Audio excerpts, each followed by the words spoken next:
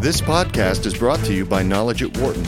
For more information, please visit knowledge.wharton.upenn.edu. Are mark-to-market accounting rules on the mark? On April 2nd, the Financial Accounting Standards Board, the FASB, is expected to vote on a proposal to relax an accounting standard at the heart of the financial crisis, or at least the accounting of it.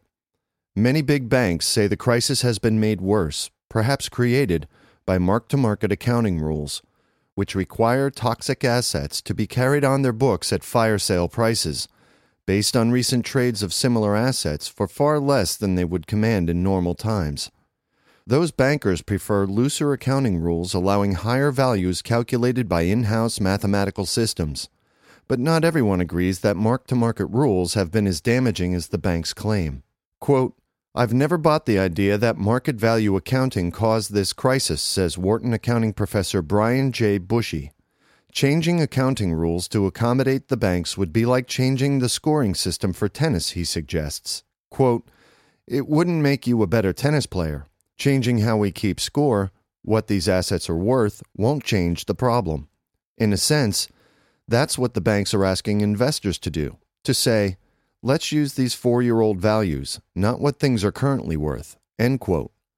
In March, John A. Corson, president of the Mortgage Bankers Association, told a congressional committee discussing the issue that mark-to-market rules had never been tested in an inactive or illiquid market environment, and that they were improperly forcing banks to report big losses due to temporary conditions. Rules should be changed to require write-downs only when conditions were judged to be permanent, he said. If the FASB, which sets accounting rules in collaboration with the Securities and Exchange Commission, approves the rule change tomorrow, banks would be free to carry troubled assets on their books at higher prices, avoiding requirements to shore up balance sheets with new capital they cannot get now. But potential buyers of toxic assets will make their own valuation assessments, regardless of what the accounting rules allow the banks to claim, says Wharton finance professor Itay Goldstein. Quote, "After all, if assets are not marked down, investors would still fear that they are worth less than they once were." Mark-to-market defenders say that using market prices is the best way to derive honest values. Allowing banks too much latitude would paper over the problem, making banks look healthier than they are, they say.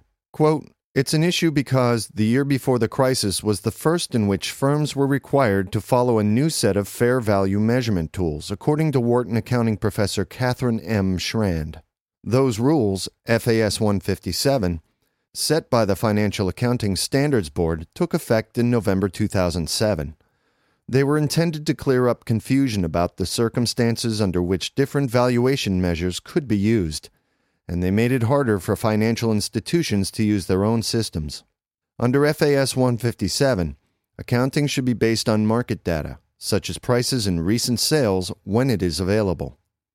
Schrand says many banks and other mortgage market players, such as Freddie Mac, the government-authorized mortgage company, have argued that the new rules spurred a downward spiral. Listing mortgage-backed securities on financial statements at low prices discouraged buyers, making prices fall even further and leaving the market illiquid. In fact, there are market prices for many toxic assets, even though trading has slowed substantially, she notes. But many big players argued the market was too slim to provide valid information. Says Schrand, they didn't like the market price, so they said the market was illiquid. Prior to 1993, according to Schrand, assets such as mortgages and mortgage-backed securities were generally carried on bank books according to the original loan amount. A $100,000 mortgage would be booked at $100,000. A new price was substituted only after the asset was sold, and then at the sales price. In 1993, FAS Rule 115 established rules for booking such assets at market prices, which were the prices they would command if sold to investors. Financial institutions generally supported this change because many of their assets were rising in value, Bushy recalls, noting that a number of institutions now complaining about mark-to-market rules supported them in the early 1990s. Levels 1, 2, and 3. But those were simpler times. Bundles of mortgages could be bought and sold as they are today, but values were fairly easy to determine because they were more uniform. Some mortgage bundles were converted into mortgage-backed securities, which could be sold to investors as a type of bond. But this business was dominated by the government-authorized firms Fannie Mae and Freddie Mac, which had strict criteria for eligible mortgages. That standardization made the securities fairly easy to value. Quote, "It was really after 1993 that a lot of tranching of the securities took place," Schran says. In that process, a bundle of mortgages could be sliced into a variety of securities, each slice having different features. One might have first rights to homeowners' monthly payments, while another would put its investors at the back of the line for payments, but pay them a higher yield for the greater risk. Yet another would entitle its owners to receive homeowners' interest payments, while another's owners would get the principal payments. As private firms crowded into this business, the variety of mortgage-backed securities became mind-boggling, and it became harder and harder to determine whether a mortgage-backed security that had recently sold was similar enough to another security to provide valid evidence of market prices. FAS 157, the rule approved in 2007, set clearer rules about the use of 3 different accounting measures, according to Bushy. It defines fair value as the price that would be received to sell an asset in an orderly market. If possible, he says institutions should use the Level 1 system that relies on the most recent trades of identical assets. This is simple and uncontroversial when it comes to things like publicly traded stocks. With thousands of trades per day, there is little doubt about the current market value of Microsoft shares. If that data is not available, the next choice is Level 2, which uses prices of similar or related securities as a guide. This might be used for a stock option, the right to buy shares of a given stock at a set price during a certain period. There may be too little trading in identical options to use Level 1 pricing, but the option's value can be figured pretty closely by looking at prices of the stock itself. When there is too little data for Level 1 or 2 pricing, institutions can use Level 3. Quote, "Level 3 is what people jokingly call mark-to-make-believe or mark-to-myth," Bushy says. It relies on calculations made by the institution itself. In the case of a mortgage-backed security, the institution might consider factors like the default rate by homeowners whose mortgages are bundled into the security, as well as estimates of how changing economic conditions might affect default rates in the future. Quote, "Valuing these assets is all about predicting the default rate," Bushy says, adding that it's just much more difficult to come up with these default rates in the current economy. End quote. Because firms are allowed to set up their own Level 3 methodology, these systems can vary widely, and the rules require a good deal of disclosure to minimize the mystery. In 2007 and 2008, the U.S. housing bubble burst and home prices fell in much of the country.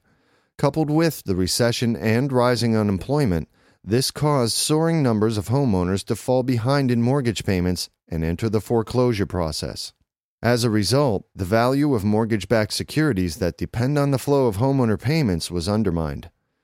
Because no one can confidently predict the future default level, and because many mortgage-backed securities are so highly customized and hard to evaluate, trading in these securities has slowed to a trickle. Many banks complain that the market prices that are available are misleading because they may reflect sales by banks or other investors who are willing to book enormous losses just to get these assets off their books. Quote, "There is this problem that some institutions want to get out of these assets at whatever cost," Bushy acknowledges. The banks complain that FAS 157 requires Level 1 accounting, mark-to-market, even when the market is so limited that prices are misrepresentative. To address this, FASB recently proposed FAS 157E, the subject of tomorrow's vote, which establishes 7 criteria for determining whether a market is not active enough to require mark-to-market accounting. Those include situations in which there are very few recent transactions to provide pricing data. Quoted prices are not based on current information. Quotes vary substantially over time or between different market participants, or the difference between bid and asked prices are abnormally large. The market also would not be considered active if indexes that traditionally move in tandem with the asset no longer do, or in cases when there is very little public information, such as when most trades are private. Quote, ultimately, says Bushy, all of these criteria require management judgment, which, of course, the banks would be happy with because it allows them to use fair value accounting without having to depend on market prices, end quote.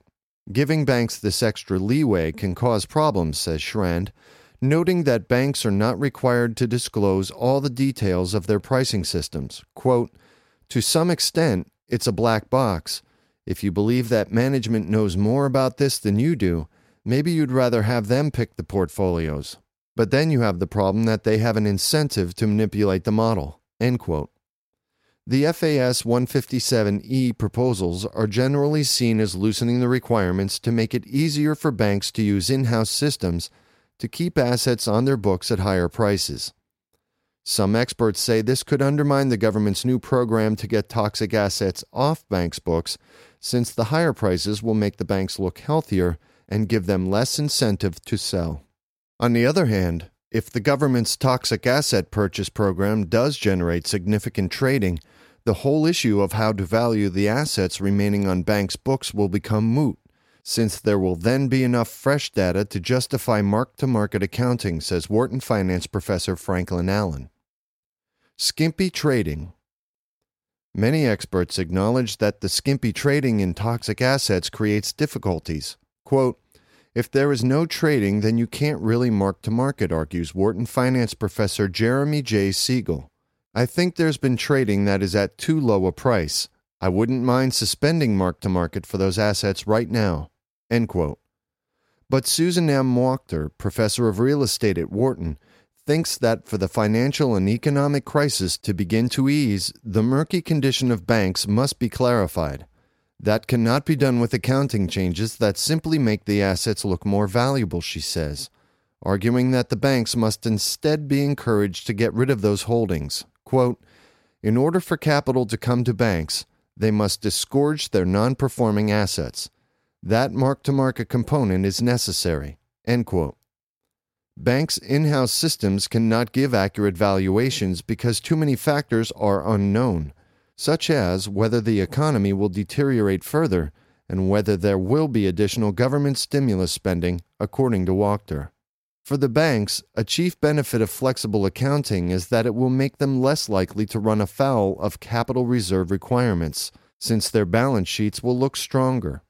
Siegel notes that if capital requirements are the issue, regulators could help the banks by easing those instead of changing accounting rules. Wharton finance professor Marshall E. Bloom agrees, quote, the regulators are in a difficult position because these companies clearly are not as viable as they were.